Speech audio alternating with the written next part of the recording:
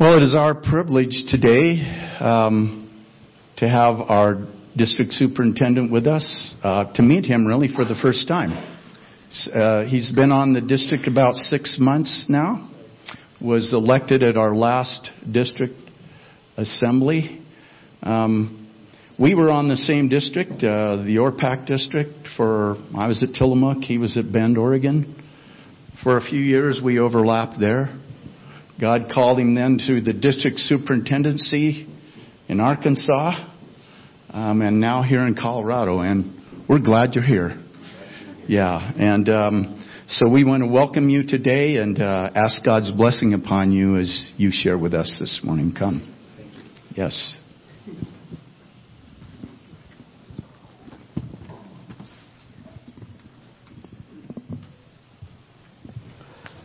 Well, good morning.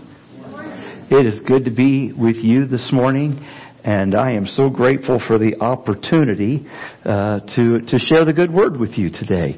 I want to thank you for the way that you serve and are a part of this community and also part of the Colorado District. I don't know if you know, but in the Church of the Nazarene, ministry is a team sport, and we do it together. And I am thankful for your part. I'm grateful for your pastor. He had the luxury of living on the coast, and with all the seafood, he even brought it up last night and reminded me once again that they had seafood where they lived, and I was just in the mountains. And so, man, I'm glad to see he's finally had to come suffer like the rest of us, get away from the coast. But grateful for your pastor too, and looking forward to this afternoon when we'll have opportunity to meet with the board. Why don't we, your pastor did such a wonderful job of prayer, but it always helps me, so let's just pray one more time, and we'll just help me to get myself all settled, all right? Let's pray. Father, it is a privilege to be here. It's a privilege to share the word. And I do pray, Lord, that as we share together, that your word would become life to us. And that we would be changed for having been here. Because we know we've met with you. We thank you for all that's happened in this service thus far. And we just pray that your Spirit would continue to lead and to guide us. And it's in Jesus' name we pray. Amen. When I was in the first quarter of my 5th grade year, we were living in New Jersey, and my dad was in the Navy, and he had received a promotion, and that promotion caused him to have to go to Rhode Island to officer candidate school. And so my mom and the 5 kids were all going to be left in New Jersey, and so they decided, I think it was mostly for my mom's survival, that we would all move and be with my grandparents until he was done with school. And so we moved from, with my grandparents lived in Lima, Ohio. And so we, sort of like the Beverly Hillbillies, we didn't load up the truck, but we loaded up the 65 Impala station wagon. You remember that was the great big long one where the seats, some of the seats sat facing where you had been as opposed to where you were going. You know, I've determined that's a great illustration for some churches, but that's a whole nother sermon. I'm not going to preach it today. But anyhow, my mom was rather short, and this was also pre-seatbelt days, and we would like to sit in the back because then we could get away with more. At least we thought we could get away with more. But my mom, who had radar and eyes in the back of her head, she could come up over that front seat and she would stretch out across those 3 bench seats, swinging whatever she happened to get a hold of to bring order back into that car. Well, anyhow, we loaded up that car and we moved to Lima, Ohio. It was a whole nother school. My grandparents gave us the upstairs of their house, which was great, but as far as I was concerned, it was cramped quarters. We were moving in, but not really moving in, and it was just for a few months. I didn't like it. It was my 2nd, 5th grade. I didn't like the living arrangements. I didn't like my grandparents thinking they could tell me what to do. I didn't like the food. I didn't like the very air I had to breathe. That feels so good, just getting that off my chest, you know. And so I convinced my brother that with just a little bit of finesse, we could probably make a difference in our entire family and run away. And so one November morning, we decided to run away. And I looked out the curtain, and during the night, now I find out it can snow the same way in Colorado. Say only the way it can snow in Ohio. It had snowed about well, when you're 5th grade, it seemed like it was like this high. But it's probably about that much snow. And I decided that running away is not a good idea for a lot of reasons. One, it's really cold. And two, all they had to do was follow our footprints and they'd be able to know wherever we went. So I determined plan B. And plan B was this. I would just make everyone's life miserable. Nothing better than a 5th grader with an attitude. Now, I was only in 5th grade, so don't hold it against me. I've overcome most of that, all right? It was at that point in life that my grandparents went from being fun-loving grandparents to grouchy old people. Everything was sort of bad then.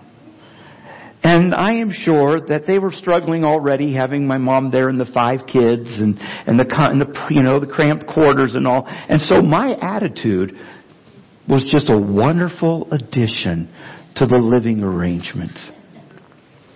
I spent those 4 or 5 months living for another day, hoping and looking forward to our own home, and everything would be just like it was.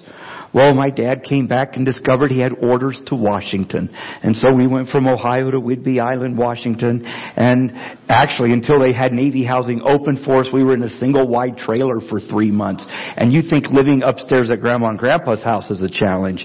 Try being in a little single wide for 3 months until the housing opened. Whew! I don't even want to think about what my attitude might have been then. Well, in the book of Jeremiah, the people of God had been pushed out beyond the walls. Actually, they had been taken out of those walls and led into captivity in Babylon. They had been taken out of their city and their country. They'd been placed in a foreign land, and they were there because of their disobedience to God. He told them it was coming, and He told them that it would be harsh. And not only did they were forced out of their homes and their fields and crops were burned, but they had to leave that which they held most dear, that national symbol of all that they were and all that they believed, their temple. And the temple was torn down and destroyed. So not only did they go beyond the walls of their dear city, Jerusalem, but they were taken to a foreign country without anything familiar. They were taken to Babylon. And through the prophet Jeremiah, he gives them a message. It's a letter, actually, for people who live beyond the walls. There are several theologians nowadays that say the church is the church in exile. That we're not at home anymore. That we, in fact, are living beyond the walls. And the words of Jeremiah are as much for us today as they were for those folks at that time. And the reason that Jeremiah wanted them to hear these words is they needed to know what God really had for them. So if you'll turn your Bibles to Jeremiah chapter 29. Jeremiah 29 verse 4 through 7. Jeremiah 29, 4 through 7.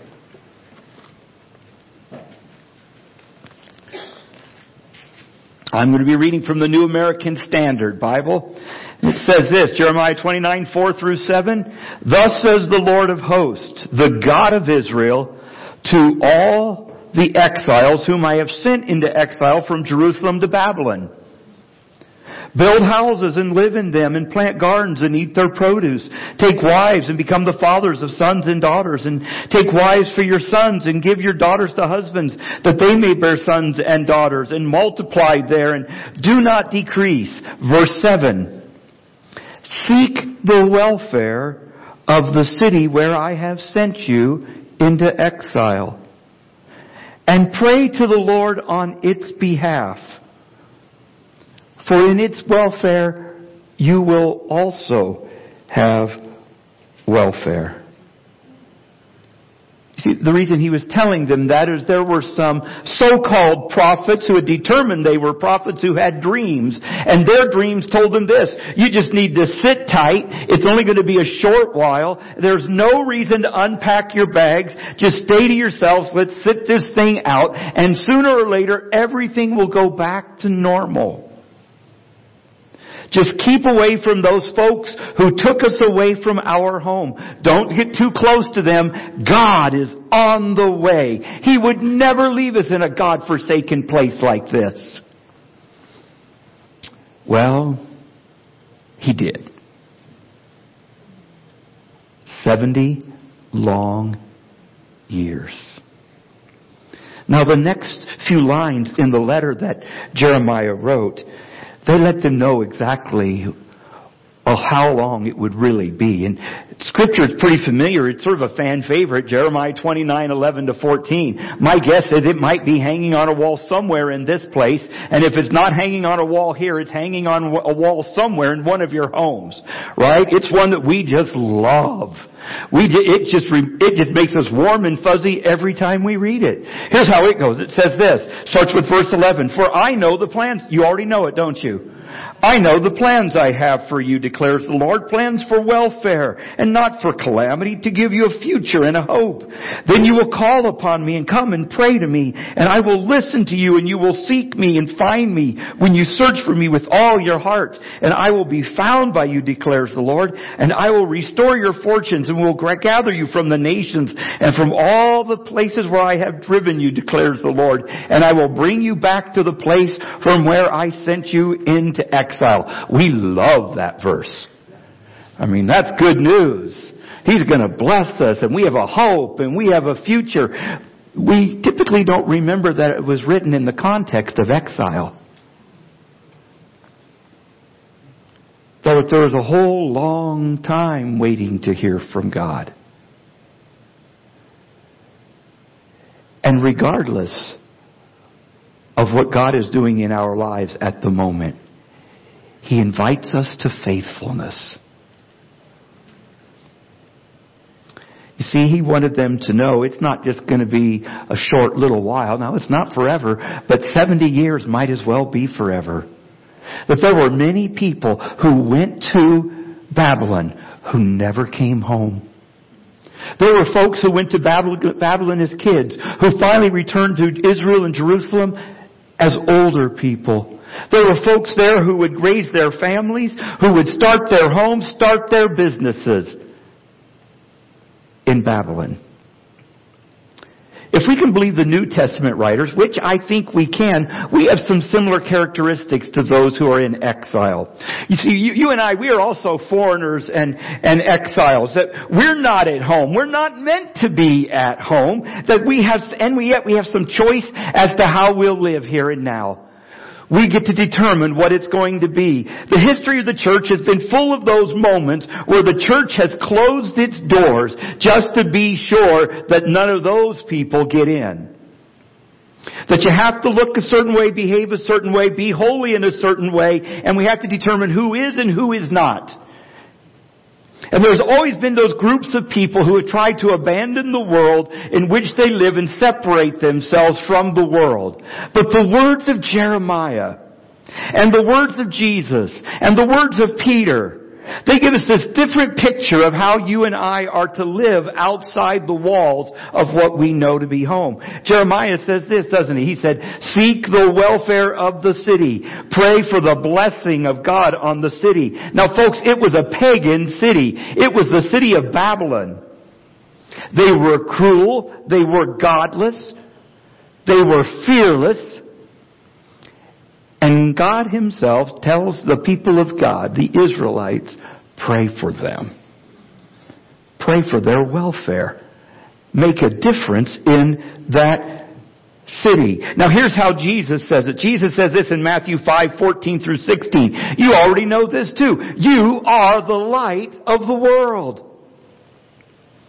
A town built on a hill cannot be hidden. Neither do people put a lamp out and put it under a bowl. Instead, they put it on a stand. And why do they put it on a stand? So that it gives light to everyone in the house. In the same way, let your light shine before others that they may see your good deeds and glorify your Father in heaven. Here's how Peter says it in 1 Peter chapter 2, verse 12. Live such good lives among the pagans. Live such good lives among the pagans that though they accuse you of doing wrong, they may see your good deeds and glorify God on the day He visits us. You see, the people of God are not at home. You and I are not at home yet.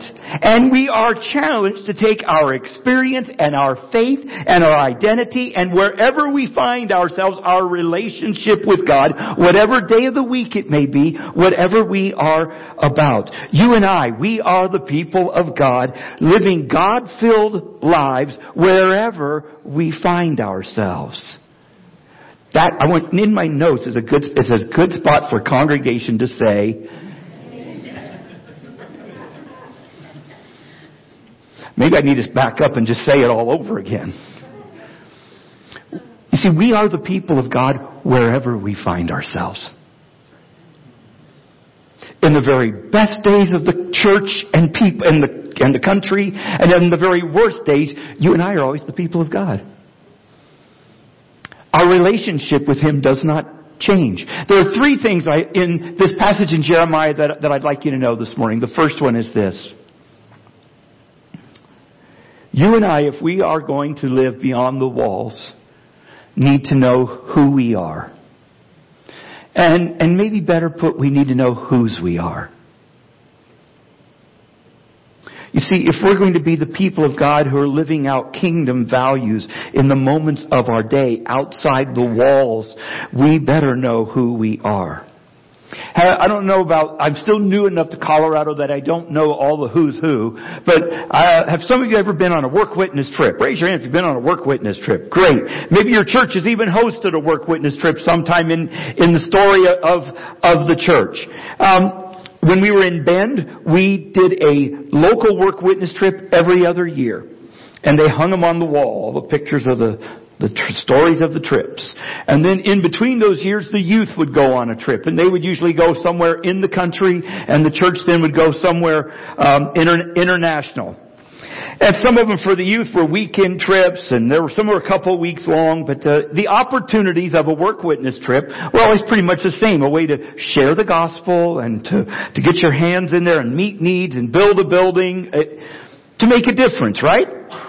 And it's an inspirational time for everybody, I think. It's just, and God does amazing things during work witness. And He changes people's lives during work witness. And you see it and you just recognize that the kingdom is so much bigger than just us and just our place. That we're on special assignment even. Well, I have determined what the secret to a work witness team really is. It's the t-shirts. It's got to be. First of all, I've led a couple groups now, and I have found out that usually the reason they're such bright colors is because those are the ones that are on sale, first of all. And second, that anywhere in the Houston airport you can look out and you can spot these bright pink dots, and you know that's your team. Okay? So that's the first thing I want you to know about the t-shirt. But the t-shirts are incredibly identifying. They always say a couple of things. The first thing the t-shirt says is where you're from. Longmont Church of the Nazarene, right? And then it usually says where you're going. Belize, Africa, Ecuador, almost anywhere. And then it even tells you why you're going. Somewhere on their shirt it says, making a difference for Jesus. Changing lives, one person at a time. Bringing light to darkness. I mean, there's all these different, but it gives you an idea where you're from, where you're going, and why you're going. Every t-shirt. Now, I have seen the most amazing thing happen. When everyday, normal, average Christians, some of them Nazarenes, put put on that t-shirt, they become different people. They start loving people. I've watched them in the airport. Oh, no, you go ahead and go first. And I just turn around and look at them like, who are you? Because just all of a sudden they're so kind and polite and generous and thoughtful. And it's got to be the t-shirt. I remember being in Ecuador. It had been a terrible flood, and these were two of the nicest ladies in our church, but they're just people. And all of a sudden they came up to me, Pastor, would it be okay if we skip out for a couple hours because we've met this lady and she's sort of stranded in her home. She doesn't really have any food and she's been sick and she can't get to the doctor, and we're just wondering if we could go and take her a few things to eat and pray for her. Yeah. And then I realized, oh wait, they're wearing the t-shirt, so it's not like they're really the same person they were before they put the t-shirt on.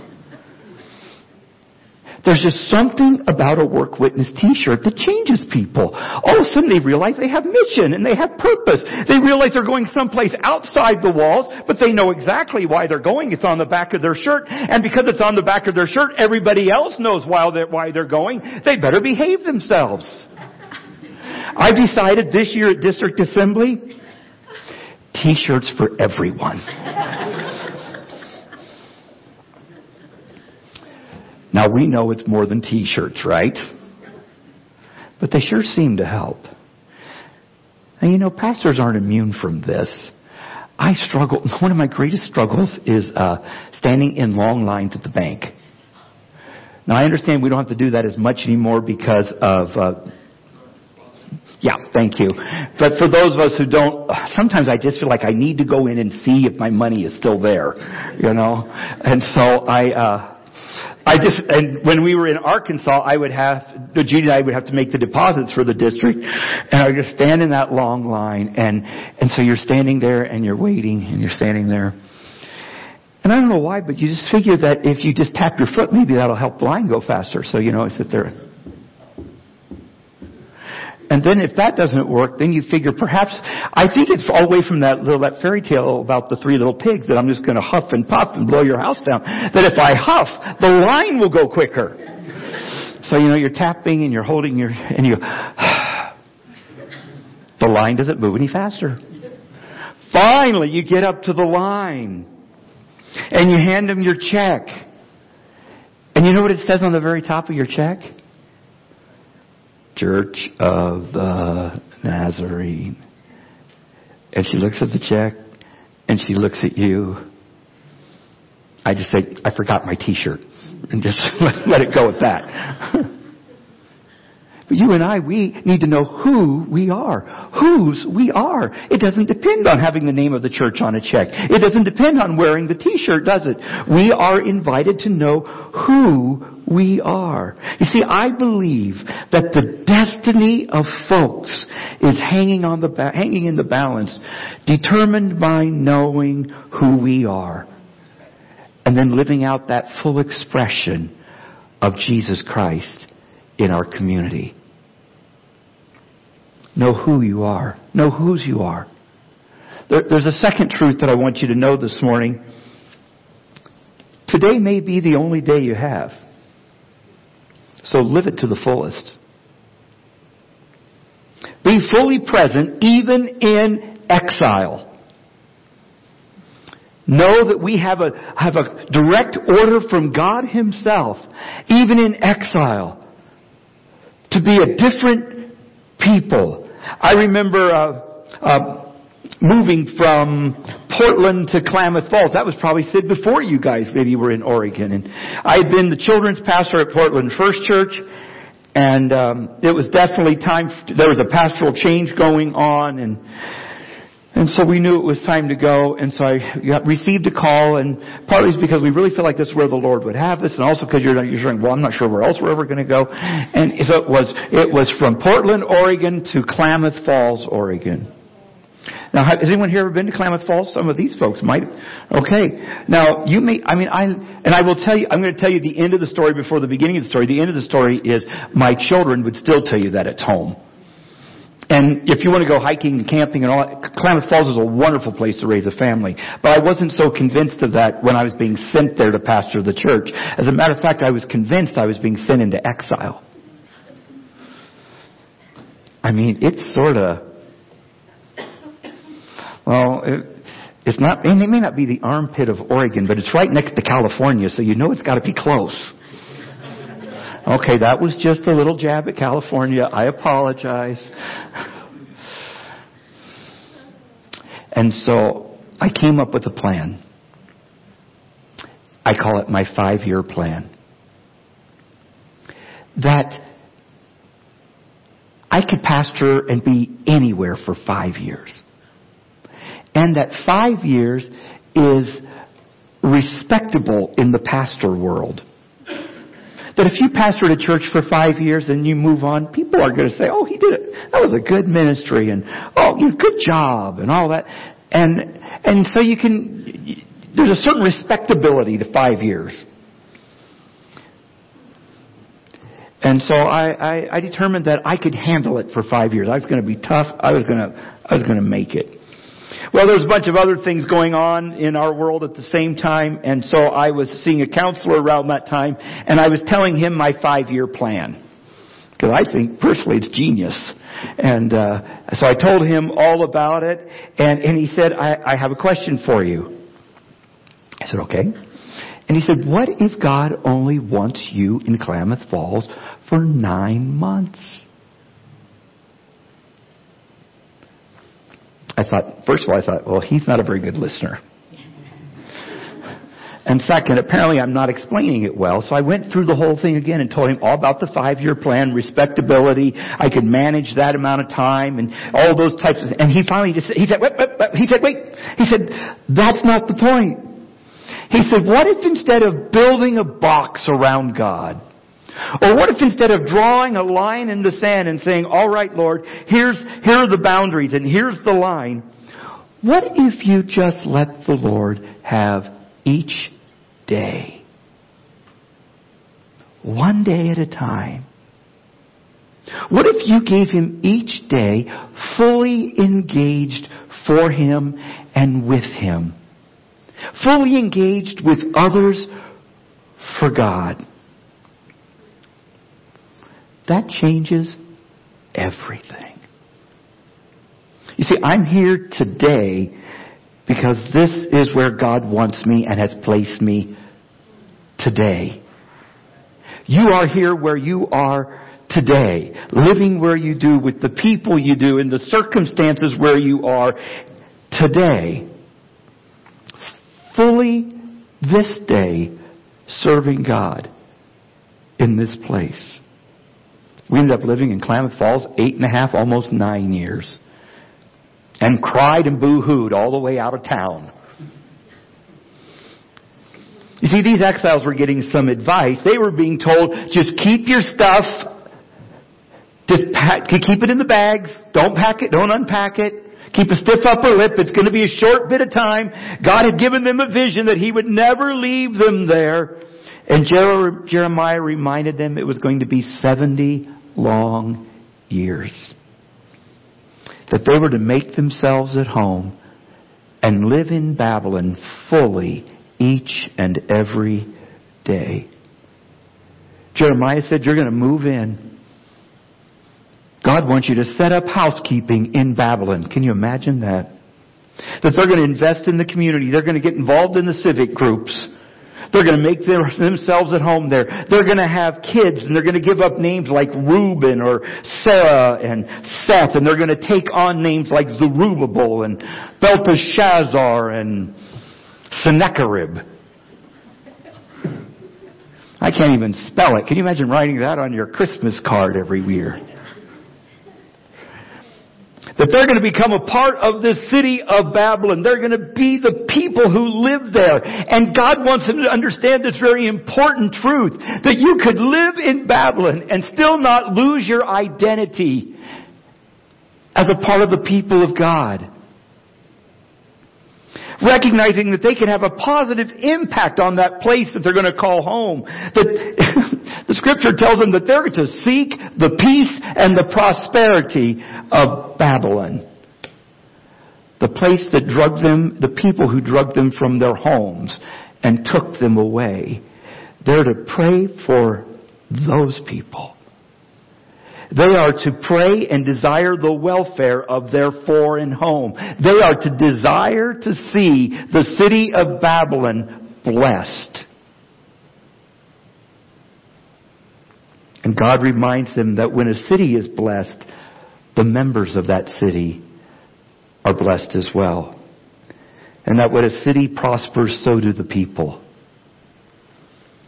That had to be a game changer for these folks. This is a new way for them to think. You see, they didn't get to go pick out their retirement home and downsize, move to a nice neighborhood with a lawn service to take care of the lawns. These were folks who were taken against their will. They were exiles. Their towns, their place of belonging was destroyed. The temple was the very center of who they were, was torn down. The walls of their city, their security was just crumbled. And God seems to be saying to them, I will be your place of belonging, and I will be your center of being, and I will be your security. See, it's not a place, it's a relationship. And we can take that anywhere. Job's gone, home's gone, lots of reasons they could have hated being there. I mean, Babylon was the people of Babylon had made them miserable, and they could have made it miserable back. And the natural man would have wanted to do that. But the people of God, now hearing the word of God, it's going to be a long time. Make yourselves at home. Make it the best home possible. That's a game changer. And when you get to verse 7, that simply says, and my scripture says welfare.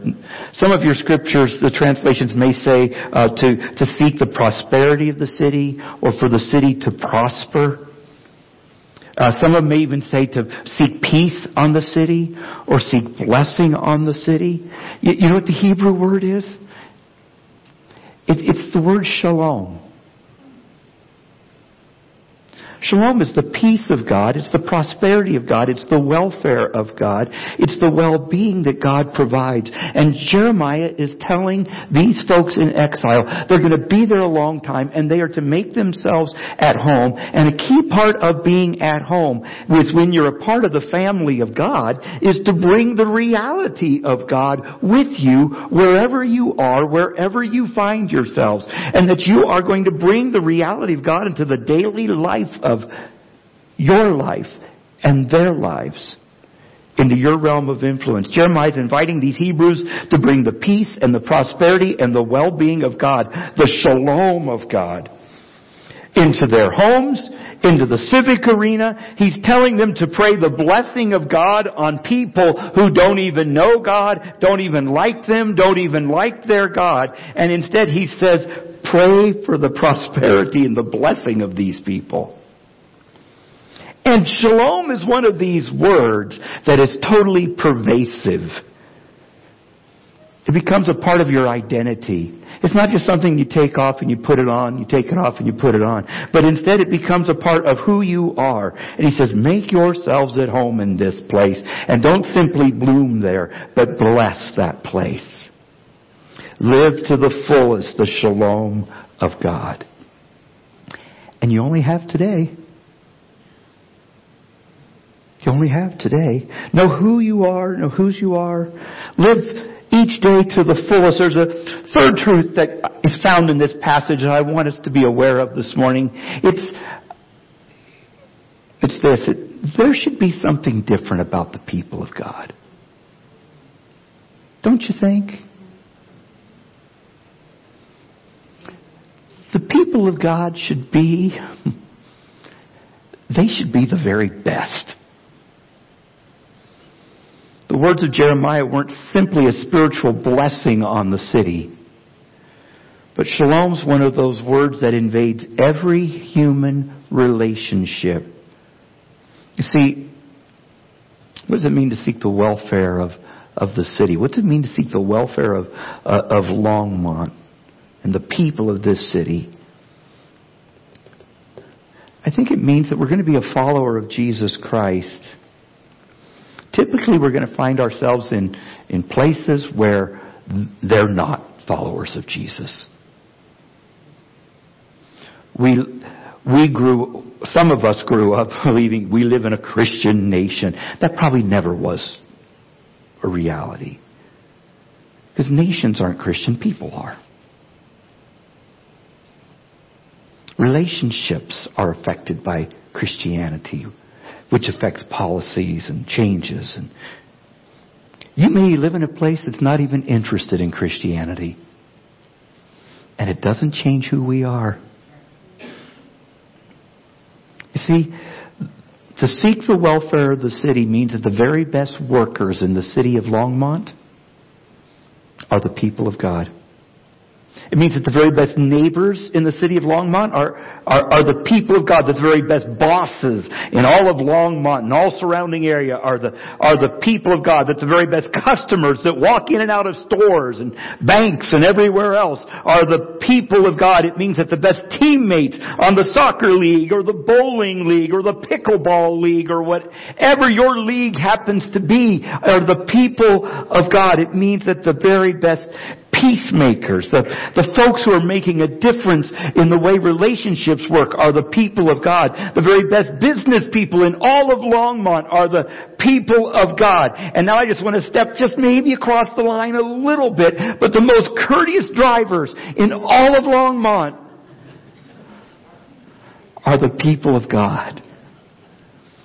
Because shalom is one of those things that affects us in every way. You see, and our responsibility, the responsibility of these folks, it seems like it's very interesting to me that in Jeremiah, these people are sent into exile. God writes them a letter and says, make yourself at home. And even though they're sent to exile, He gives them a mission and a purpose, doesn't He? I mean, we don't even get 3 verses into His letter to the people, and He's saying, pray for the welfare of this place and bless it. Live like a follower of God. Make a difference there. You and I have the same call right here. That the people of God, we have the privilege to make this place different. By the way we live out our relationship with Him. And the reality is that when we bring the reality of God into every circumstance, into situations, into relationships, into the work environment, wherever we find ourselves in Longmont, the reality is Longmont prospers. And when that happens, guess what? So do we. And as followers of Jesus, we know that when people see and meet and hear about and are introduced to Jesus, the kingdom prospers. What did Jesus say? That they should see our good deeds and glorify our Father in heaven. The reality is that we're not always so good at this. And maybe we just need a letter from God. A letter that just tells Him to seek the welfare of the city. And a letter that says, let your good deeds shine before men. And a letter that says, live such good lives among the pagans. We already have that letter. And our invitation is to live it out. The church knows it has a problem, or should know it has a problem, when we are known more for what we're against than what we're for. We're the people of God. We are here until we are fully reassigned somewhere else. We are here as the people of God. Living it out. Daily. In small ways and in big ways. Living out our relationship with God so that others see Him and experience Him and know Him. So the question for you and for me is this: is how is life in exile? How are we doing? What changes need to be made in our lives so that we can fully live out the call that God has on us, the relationship that He has for us? How can we live fully, making a difference for the kingdom with people who really don't know about, nor may even care about, the kingdom of God? I want to invite you in these days to know Him and to know you are His. I want to invite you to live each day fully. And I want to invite you and me, let's make a difference here for the sake of the kingdom. Amen? Let's pray. Father, it is a privilege to be your sons and daughters. And we know, Lord, that we are here with your purpose in mind. I pray, Lord, as I heard earlier today in this service, that you would just bring to mind those folks in our lives who do not know you, but who desperately need to see Jesus. I pray, God, that you would help us to be the people of God. Not based on our attendance in this place, or where we hold our membership, or past stories about the good old days in the church, but based on our vital and living relationship with you today.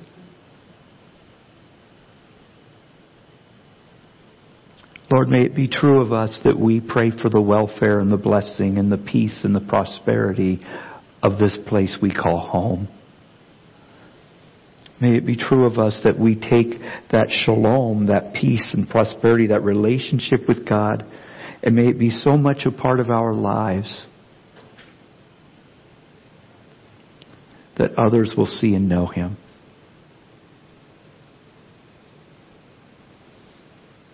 And Lord, if there's someone here this morning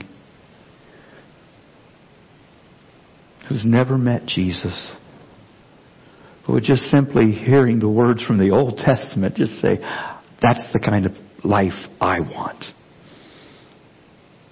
I pray that your Holy Spirit would speak truth and give them that invitation today. Lord, thank you. Thank you for Jesus. Thank you for the hope we have. Thank you for the call who makes us different. And it's in Jesus' name we pray. Amen. Pastor Sid.